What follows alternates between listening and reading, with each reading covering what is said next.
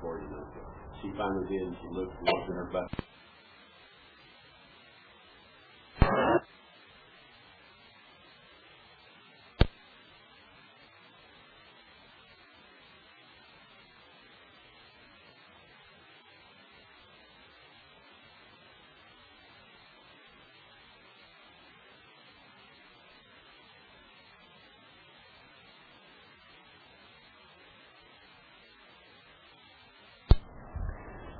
Last couple of weeks we've been looking at the first 10 verses, and today I'd like to pick up with verse 11 and look at verses 11 through 15 or 16. It's a lot in here to think about and explore, so we'll just see how well we do. But let's just to kind of keep the context in mind, let's go back and start reading in verse 1 and just read down through verse 16. Paul says, I say then, God has not rejected His people, has He? May it never be, for I too am an Israelite, a descendant of Abraham, of the tribe of Benjamin. God has not rejected His people, whom He foreknew. Or do you not know that the Scripture says in the passage, what the Scripture says in the passage about Elijah, how he pleads with God against Israel? Lord, they have killed your prophets, they have torn down your altars, and I alone am left, and they are seeking my life. But what is the divine response to him? I have kept for myself 7,000 men who have not bowed the knee to Baal. In the same way, then, there has also come to be at the present time a remnant, according to God's gracious choice. But if it is by grace, it is no longer on the basis of works. Otherwise, grace is no longer grace. What then? What Israel is seeking, it has not obtained, but those who were chosen obtained it, and the rest were hardened. Just as it is written, God gave them a spirit of stupor, eyes to see not, and ears to hear not, down to this very day. And David says, let their table become a snare and a trap and a stumbling block and a retribution to them. Let their eyes be darkened to see not, and bend their backs forever. I say then, they did not stumble so as to fall, did they? May it never be. But by their transgression, salvation has come to the Gentiles to make them jealous. Now, if their transgression is riches for the world, and their failure is riches for the Gentiles, how much more will their fulfillment or their fullness be? But I am speaking to you who are Gentiles. Inasmuch then as I am an apostle of the Gentiles, I magnify my ministry, if somehow I might move to jealousy my fellow countrymen and save some of them. For if their rejection is the reconciliation of the world, what will their acceptance be but life from the dead? If the first piece of dough is holy, the lump is also. And if the root is holy, the branches are too. Okay? Well, as I say, the last couple of weeks we've been going through the first 10 verses. Last week particularly we looked at 2 through 10. So what kind of things do you recall that we talked about last week particularly? We talked about the remnant and how all the way through all of his arguments he's been telling them, okay, you think everyone that's a born Israelite is part of the chosen, but he's narrowed it down and narrowed it down and narrowed it down, and keeps talking about the remnant now. Which I find very interesting that this is a small group when this happened in 60 AD, but now it's going to come in this destruction that's coming, so he's trying to prepare them also. Okay, you think it's bad now? I know, God is faithful. Yeah. Yeah. That really struck me, that before the really big stuff, God at least gave him. Yeah. Good. Great. What is What is the basis by which this remnant comes to be? Pardon? Faith, okay. But specifically, okay. What does he say? He says this remnant has come to be on the basis of what? Grace, yeah. God's gracious choice. Or faith is, as we said last week, faith and grace are linked together in that.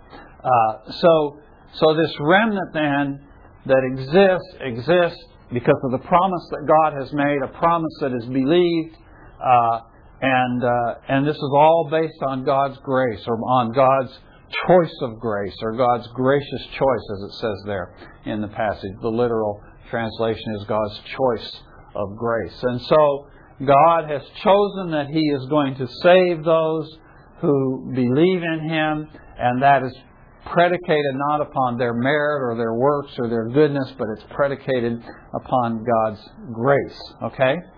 So, what else did we learn?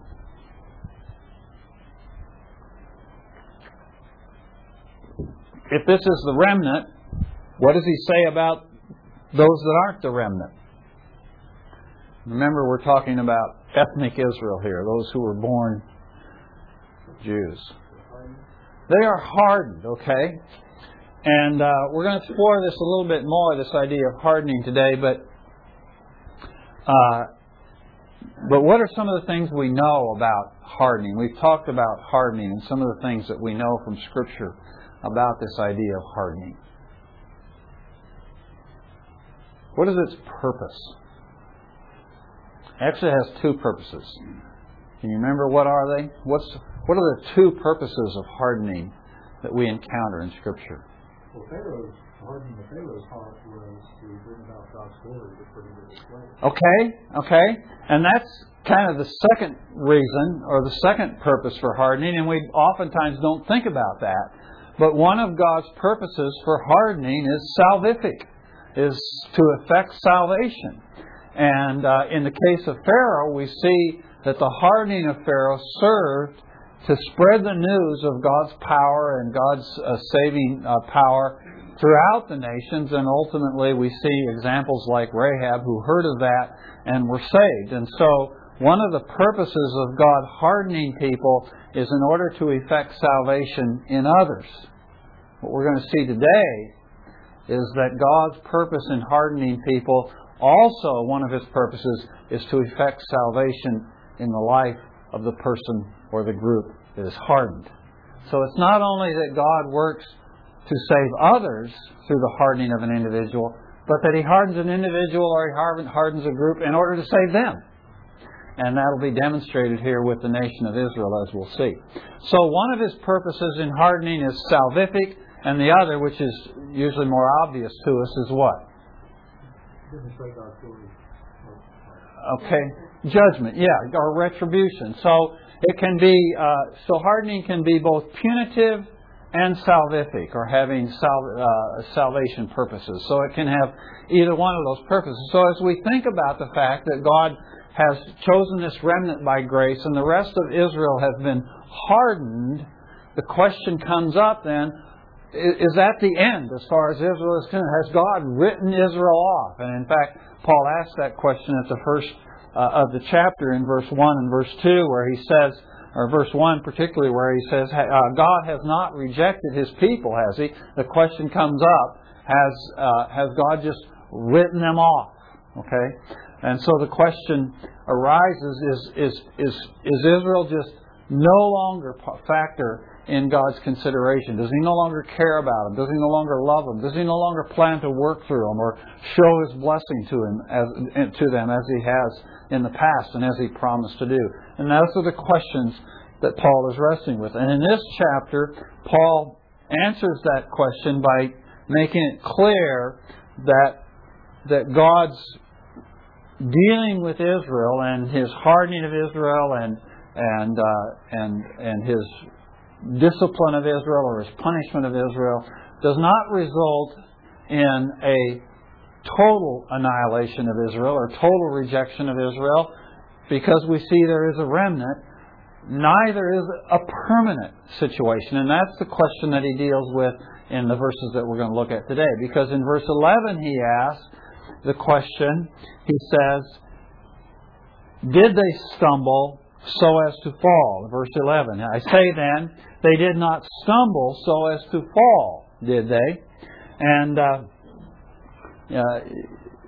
I think a lot of illustrations. It's kind of funny how often I see illustrations of this principle. What is he talking about when he talks about stumbling so as to fall?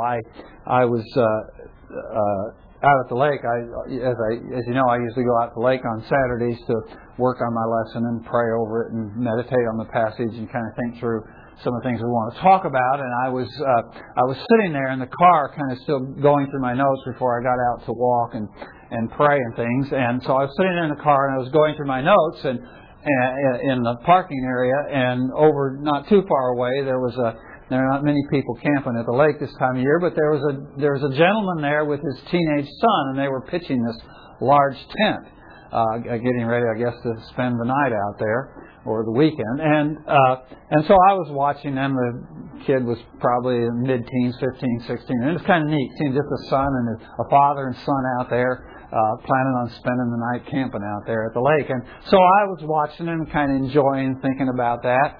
And as they were pitching this fairly large tent, the father was walking around and he did what I've so often done when I'm pitching tent. He kind of cut a corner around the edge of the tent and he caught his foot on the stake that was holding the tent down, okay? And, he started to go down, but he did not. He stumbled, but he didn't fall, okay? Well, in contrast to that, there's my experience. I'm not quite as quick on my feet, And so this week I was working on a house. I was up on an extension ladder working on a house, and I had a couple other ladders I was using, and so I had this large, kind of heavy step ladder that was kind of sitting off behind my extension ladder.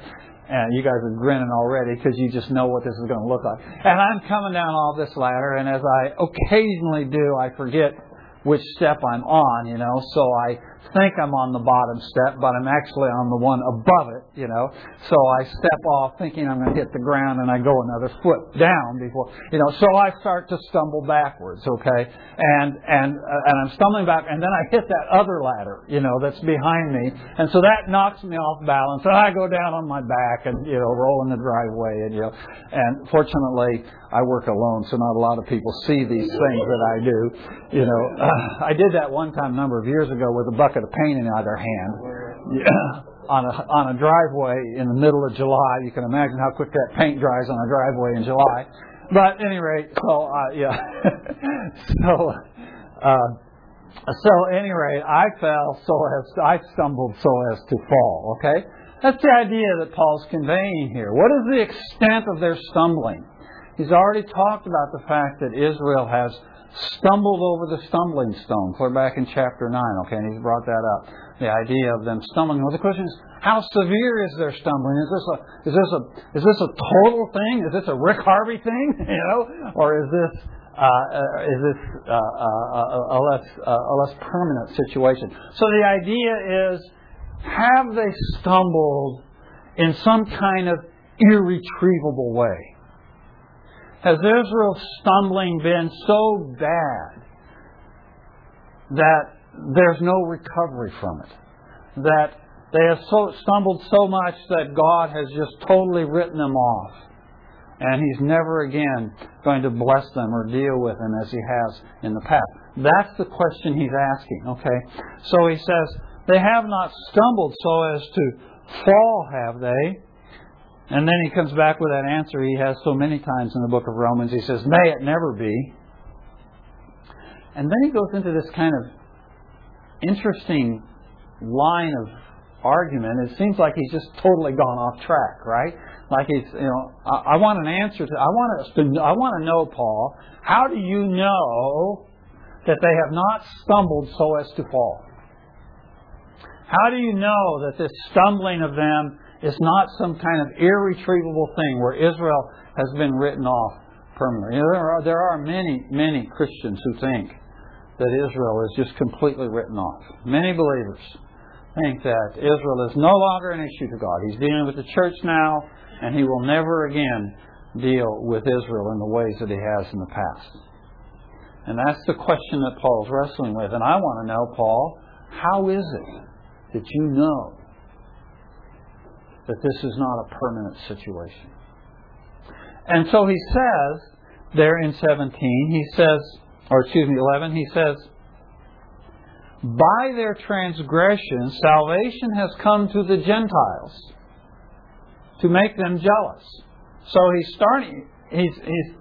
we're wanting him to answer this question about whether or not Israel's stumbling is permanent, whether they have stumbled so as to fall. And he goes off on this thing about, well, their transgression resulted in salvation for the Gentiles, and the purpose of that is in order to make them jealous. Well, what does he mean when he says their transgression has brought, by their transgression, salvation has come to the Gentiles? What does he mean by that? Pardon?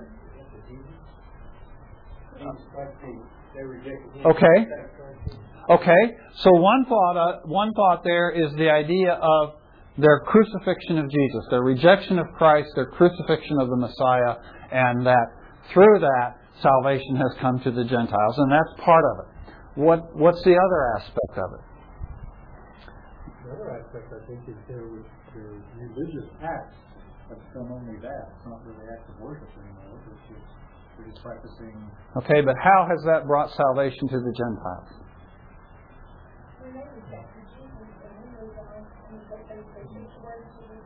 Okay. And we actually see that specifically mentioned several times in the early history of the church in the book of Acts. We see several times where Paul, according to his habit, his custom was, whenever he went into a new city, where would he go first?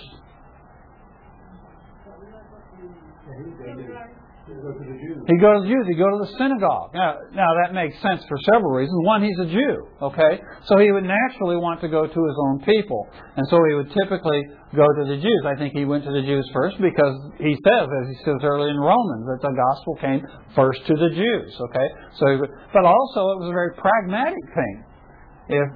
Because of the way the synagogue was structured, it was kind of an open forum. There was always an open opportunity for various men to speak.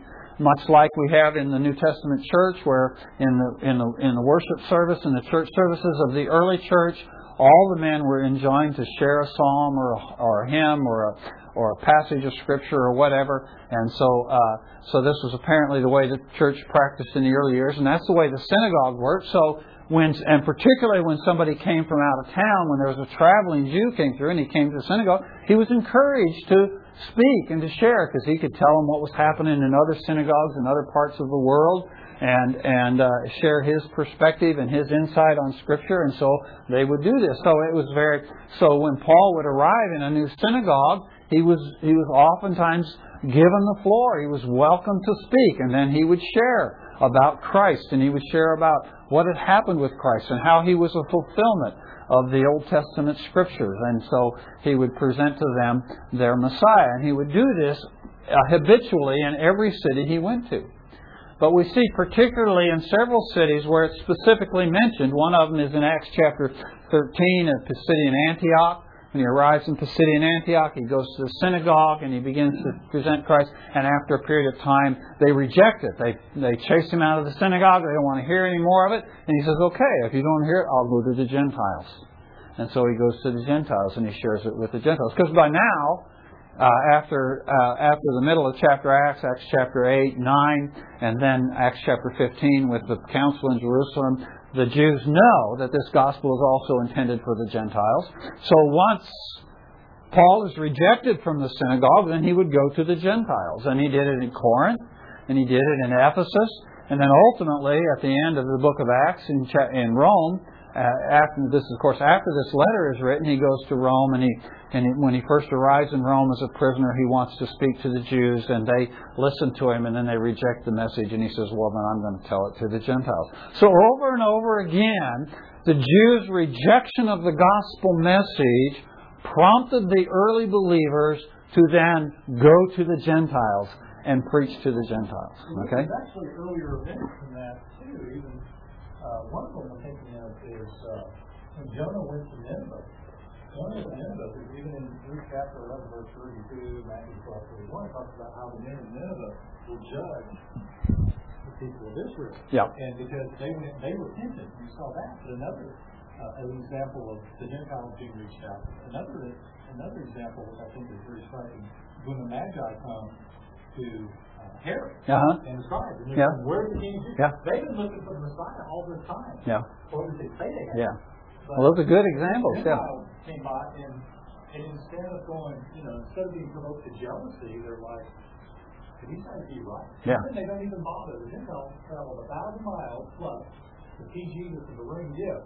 And then we can go 5 miles. Yeah. When you find out, where he is. Yeah. Good point. Yeah. So what Paul has experienced here is when he's writing here about salvation coming to the Gentiles, it's something Paul himself has experienced. He's encountered this. He's gone to the Jews over and over and over again, and over again they have rejected it, and so he's taken it to the Gentiles. And when he goes to the Gentiles, he finds this remarkable acceptance, this remarkable openness to the gospel that he never encountered with the Jews. And so that's what Paul is describing. Now, how does this connect?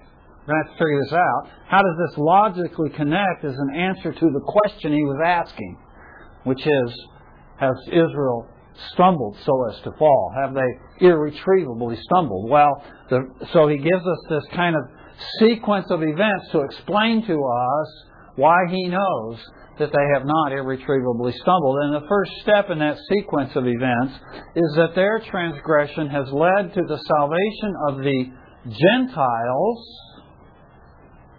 To what end? Verse 11. To make them jealous. Okay? I'm going, oh, now wait a minute. You mean the only reason God saved me as a Gentile is to make the Jews jealous? Is that what he's saying? Okay. Okay, exactly. Certainly God's purpose, His purpose has always been to save the Gentiles. His purpose has always been because He loved the Gentiles and He wanted to save them. He made it clear from the very beginning to Abraham. He says, through you all the nations of the earth will be blessed. That's always been God's purpose. And God's intent has always been, through the Jews, to reach you and I as Gentiles. He's always wanted to do that. His purpose, of course, was to do it through the Jewish faithfulness to Him and their obedience to Him and their love for Him and His subsequent blessings upon them as a nation. That's how He wanted to do it. But of course, God in His foreknowledge knew that Israel would eventually reject Him. But God's purposes were not to be thwarted. So He had a purpose and a desire to reach the Gentiles. He was going to do that. And if He couldn't do it through Israel's obedience, He would do it through their disobedience. And so He moved through their disobedience. But God's love for the Gentiles is matched by His love for the Jews. And so not only does He want to reach the Gentiles, but in the process of reaching the Gentiles, He's going to use that somehow. He's going to use this to win the Jews back to Himself. That's what Paul is implying here when he says to make them jealous. Now, he's just simply implying it here. He'll state it specifically and overtly in the verses that follow and in the verses we'll look at in the next few weeks. But what he's saying is, as the gospel of salvation comes to the Gentiles, as the Gentiles are reached, this will end up provoking the Jews to jealousy. Now, you have any problem with that?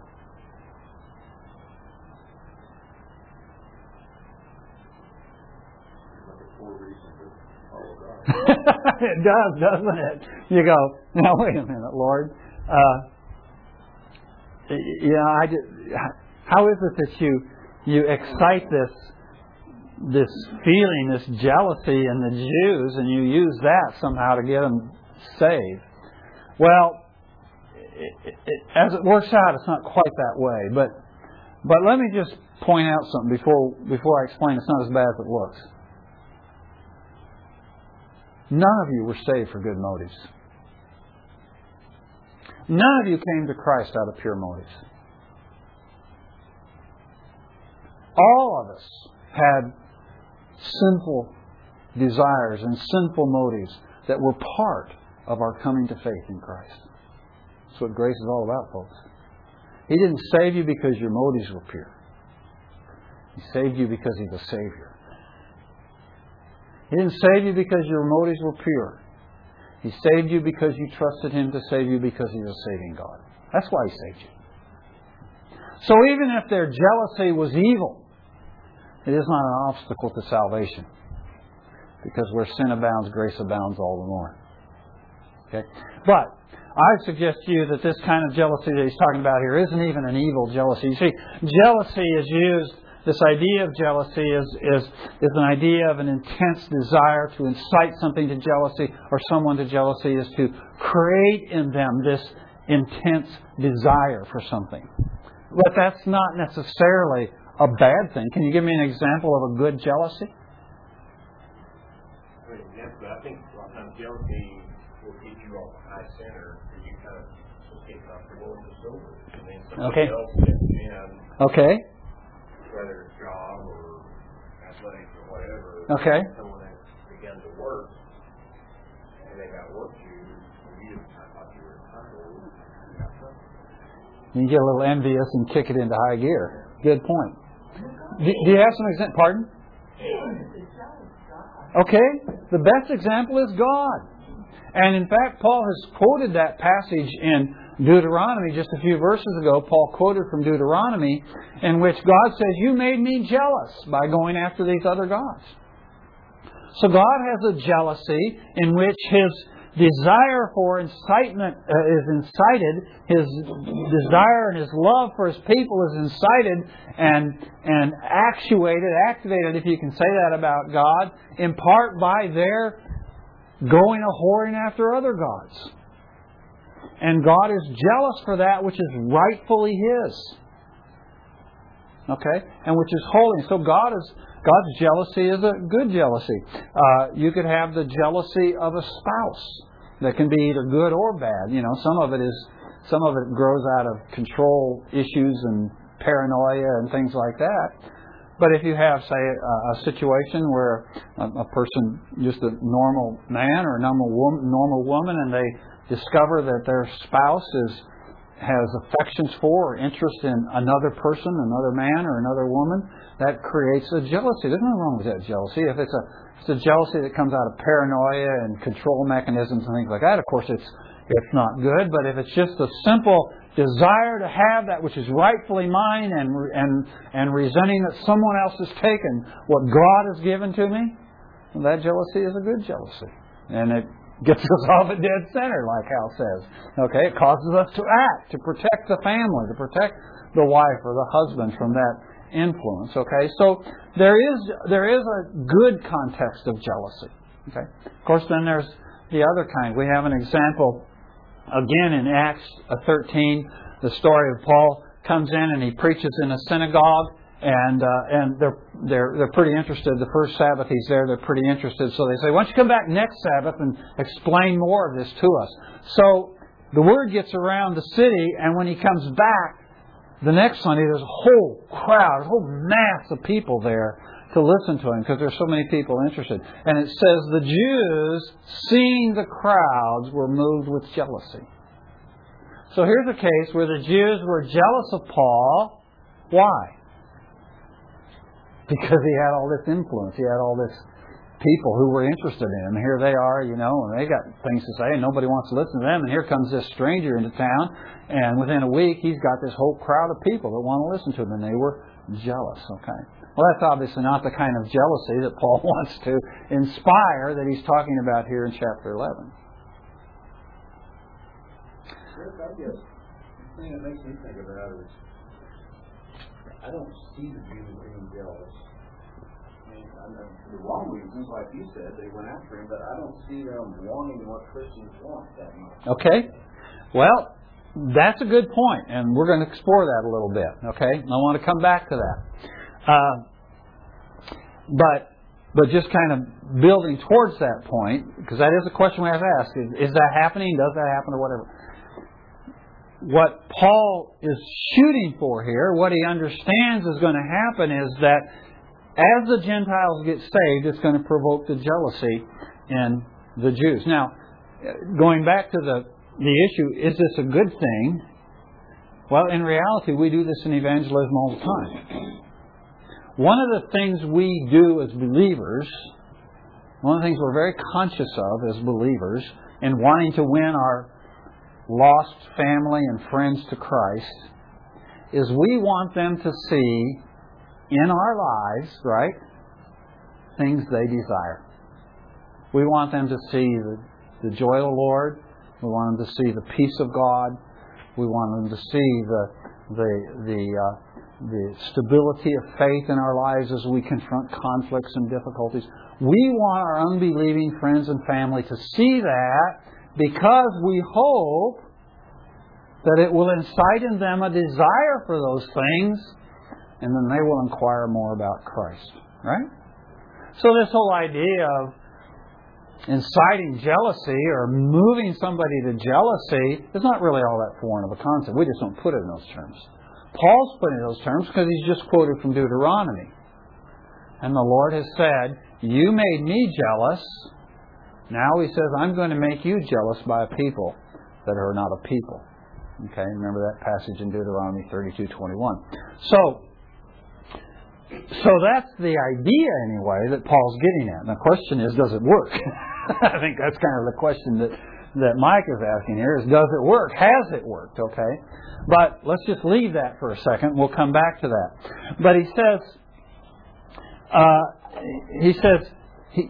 that salvation has come to Gentiles in order that it might provoke this jealousy in the Jews. And then he goes on and he says, now if their transgression is riches for the world, verse 12, and their failure is riches for the Gentiles, how much more will their fulfillment be? And so, Paul is not suggesting here that this incitement to jealousy has already been successful, because he talks in the future about their fulfillment. Okay, so that's something we haven't seen yet. And he says, what will that be like? He kind of raises the specter of the question, what will it be like if this ever happens, or when this ever happens? But he's making an argument here from the lesser to the greater. He's saying, if their transgression resulted in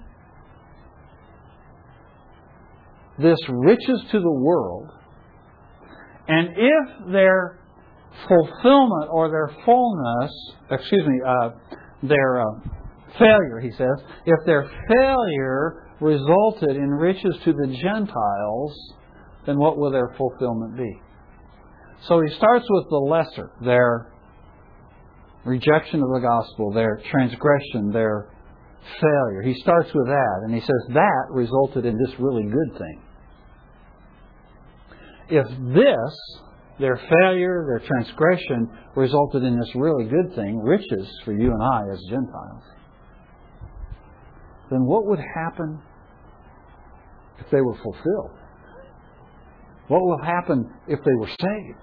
What effect would that have on us as Gentiles? That's the specter that he's raising, which, by implication, implies it hasn't worked yet.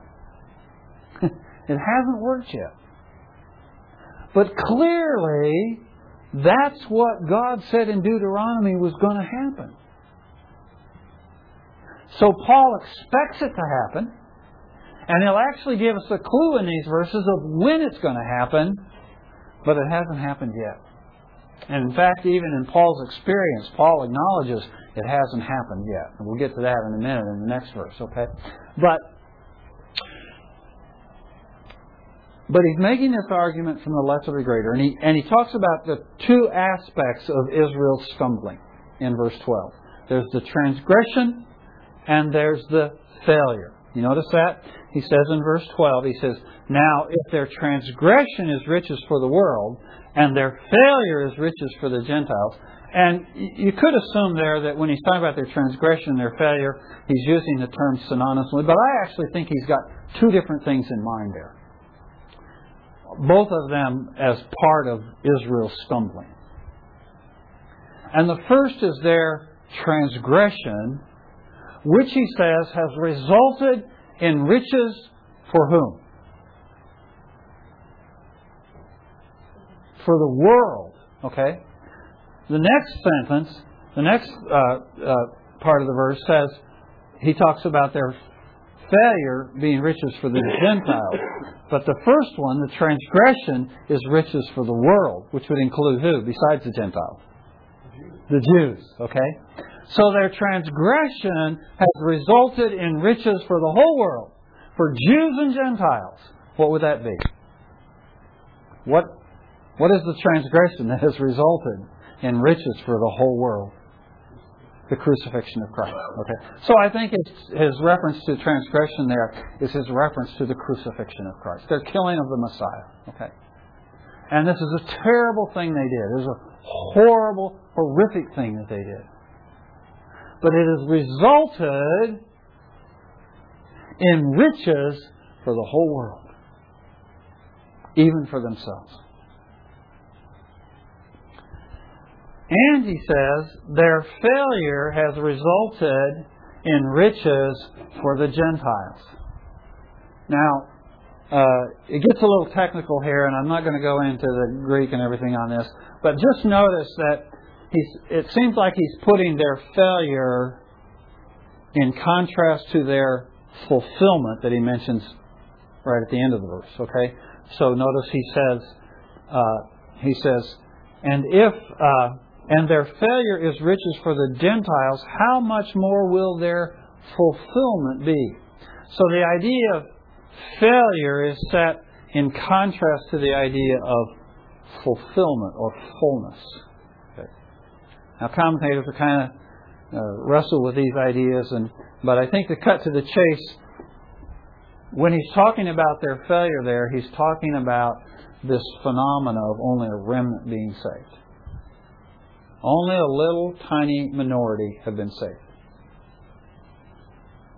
And the vast majority of Jews have not been saved. But in the verses that follow, these verses we're looking at today, the verses we look at next week and on in the rest of the chapter, we're going to discover that there's a time coming when he says all Israel will be saved. It's going to be after the fullness, and he uses the same word fullness or fulfillment there when he talks about the fullness of the Gentiles. Later in chapter 11, he's going to talk about when the fullness of the Gentiles are brought in. And after the fullness of the Gentiles are brought in, then all Israel will be saved, he says.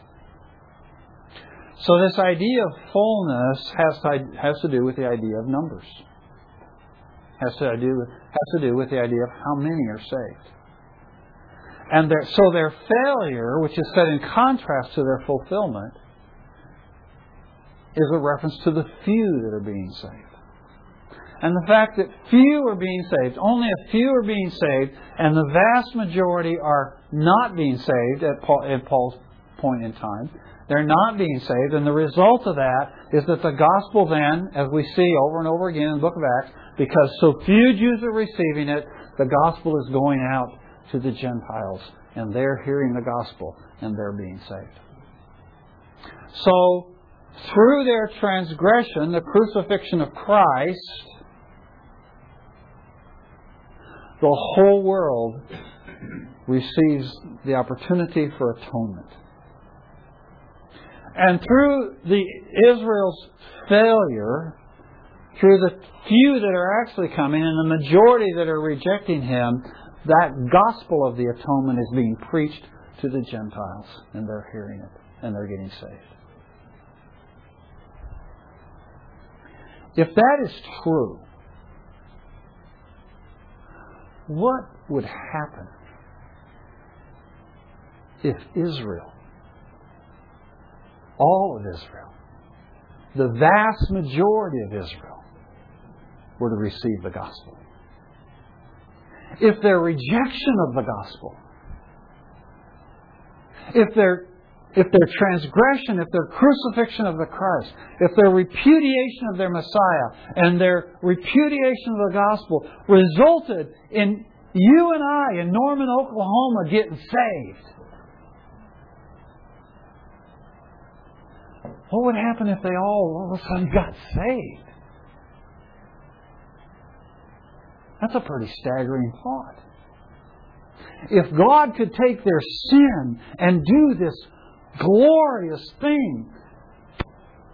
I mean, this stuff all happened clear over there. Thousands of miles away, across an ocean, in a little tiny country, in an obscure city, at the end of the Mediterranean. It all happened over there. What are we doing here in Norman, Oklahoma, worshiping and serving Yahweh? How did that happen?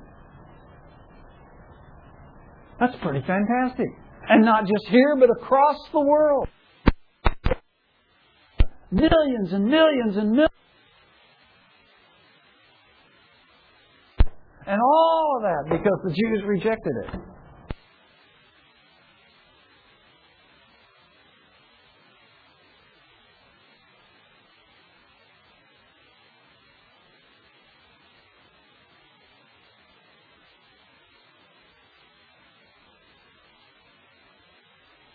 True. 1,000 Revelation is an example. That's certainly true. Magnitude of riches and blessing.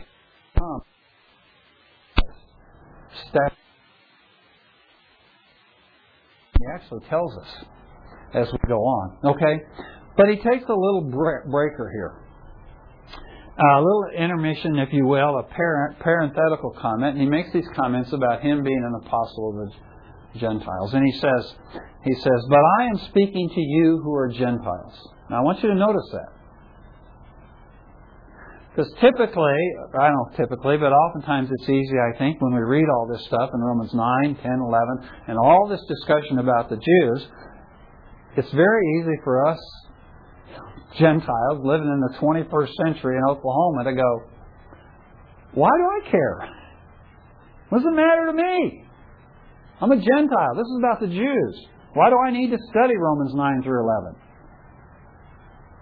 That's all about the Jews and whether or not God still loves the Jews and whether or not He's rejected the Jews and whether or not why does that bother me? But notice that Paul says, I am speaking to you who are Gentiles. Paul is writing this to the Gentile believers in Rome. Now, as we go through Romans, we remember the Roman church was predominantly Gentile, but had a significant minority of Jews in it apparently. But as you go through Romans, sometimes it seems like Paul's kind of leaning towards speaking to the Gentiles in Rome, and sometimes it looks like he's kind of leaning more towards speaking towards the Jews. And it kind of varies as you go through Romans, but he never really makes it explicit, so you kind of have to deduce, okay, now, who's he really focusing on here as he's talking? But when we get to this passage, he's very explicit, and he says, I'm talking to you Gentiles. You've got to understand this stuff, folks. As a Gentile, you've got to understand it. Now, I just want to point that out to you, and I'm not going to explain to you why until next week. Okay? Because it's not until next week's passage that he actually explains why, but it's very important that we as Gentiles understand this. Or we're going to make a very tragic mistake, and it's been made by the church historically over and over and over again. We as Gentiles must understand this. But he says, I'm writing to you as Gentiles, and he says, inasmuch as I am an apostle of the Gentiles, I magnify my ministry. And he says, I'm really pushing this thing about I'm apostle to the Gentiles. Why does he do that? Why does he make such a big thing out of him being an apostle to the Gentiles? Is it because he wants people to think the Jews are written off? No. It's because he wants to motivate them to jealousy. But Paul is very realistic. Paul's dealing with the issue that Mike's raised a few minutes ago. Okay, he's going, I want to move them to jealousy in the hopes that I might save what? Some of them. Paul's not overly optimistic here. He's not unrealistic. Paul does not imagine that he is somehow going to be the great catalyst that's going to effect this great turning of the Jews. He goes, it's just my hope that I can just make some of them jealous. And so we can't expect that in Paul's day, and maybe not even in our own day, we can't necessarily expect that we're going to see this jealousy that he tells us is going to happen. It's not happening in Paul's day yet. He's hoping it'll happen some, but he's not expecting it on any grand scale right away. But it is his goal. One of the things he wants to do, in addition to his love and his passion for the Gentiles, one of the things he wants to do is move his fellow countrymen to jealousy, if by any chance he could save some of them. And then he says, for if their rejection is the reconciliation of the world, and if then what will their acceptance be but life from the dead? So now he actually tells us what this grand thing is that would happen if they turn. First he says, if their rejection is the reconciliation of the world. Now there are two ways to view this. Rejection and acceptance that he talks about in this verse. It could be, perhaps, that their rejection and their acceptance is their rejection by God and their acceptance by God. So he could be saying, by God's rejecting them, reconciliation has come to the world, and by God accepting them, then life from the dead. That could be what he's saying, perhaps. Or the other alternative is, it's the Jews' rejection of the gospel rather than God's rejection of them. And the Jews' acceptance of the gospel rather than God's acceptance of them. So in that case, he would be saying, their rejection of the gospel has resulted in the reconciliation of the world, and their acceptance of the gospel will result in life from the dead. And I would suggest to you that it is the latter rather than the former. It fits the context, for one thing. It fits the context much better. The idea has been how Israel has rejected the gospel, how they have refused the gospel, etc. That's been the whole context, the whole flow of his argument here. And so that seems to be what he has in mind. Throughout Scripture, God makes it very clear over and over again that Israel's present condition vis-a-vis God is a result of their rejection of Him, not His rejection of them.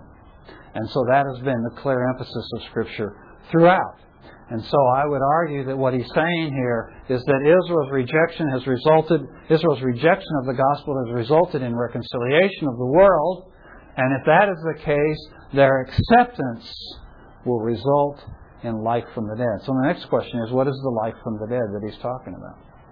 Again, commentators struggle with this one.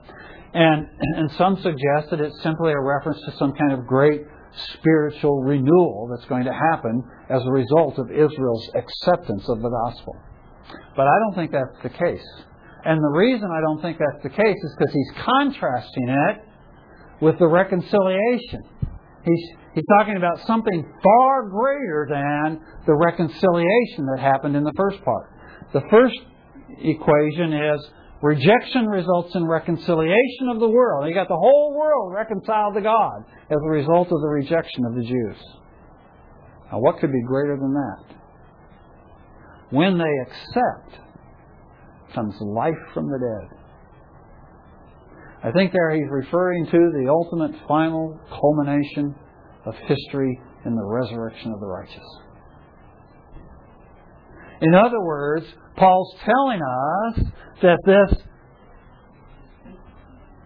final acceptance, where the Jews finally accept the gospel in a massive number, so much so that he can describe it later in Romans 11 as all Israel being saved, this massive acceptance in which the vast majority of Israel will receive the gospel is associated with the end times.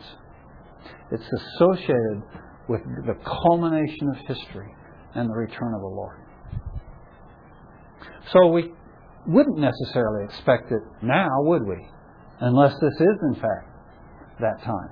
But he tells us that time when all Israel is going to receive the gospel, and we'll get to that verse later in Romans 11. But when he tells us when all Israel, he tells us when that's going to happen. It's going to happen, he says, after the fullness of the Gentiles is brought in. So, this turning of the Jews en masse back to God to embrace the gospel is only going to happen once the vast majority of Gentiles who are going to be saved are saved. And when that happens, then the Jews will return to God. Then they will return en masse. And we discover that God has shut up all under sin in order that He might show grace to all. Romans 11:32. Getting ahead of myself there. Okay. But, so, God has been working through history. In spite of man's sin, God has been working through history in order to save both Jew and Gentile. And the Jews mistakenly thought that God had no concern for the Gentiles, because at that time He was focused so much on them. And they were ignoring all the things where He was saying, the reason I'm doing this is so that the Gentiles can experience my blessing. And they ignored that, but they kept thinking, God doesn't care about the Jews. About the Gentiles. And now here we are as Gentiles, and God for 2,000 years has been working on us and hammering away at us, and we've been getting saved, and we think that's a pretty cool deal, and we like being blessed by God, and we look at the Jews and we go, they're not really responding, just a handful of them. And so God's really fed up with the Jews, and He's finished with them. And He just cares about us. And the message of Romans chapter 11 is God so loved the world, both Jew and Gentile. And we discover this remarkable thing about God's hardening. Because remember in verses we were looking at last week, we were talking about how God hardened the rest other than the remnant. And we discover this remarkable thing about God's hardening. God hardened the Jews so that the Gentiles could hear, to make the Jews jealous so they would get saved. God's hardening of the Jews was salvific on behalf of the Jews. This gets stagger the mind, doesn't it? When you begin to see that all this stuff that is so confusing and so hard for us to understand is actually the providential working of a sovereign God to show His grace to all the world. Now you can understand why by the time Paul gets to the end of Romans chapter 11, he's virtually ecstatic. He's just out of his mind with the glory of God. Because he can take the wrath of men and turn it for His praise. Okay? Well, next week we'll go on. We'll pick up that verse 16 and go on from there. I know that's the verse you wanted to know about, right? The lump and the root and all that sort of thing. Well, we'll get to that next week.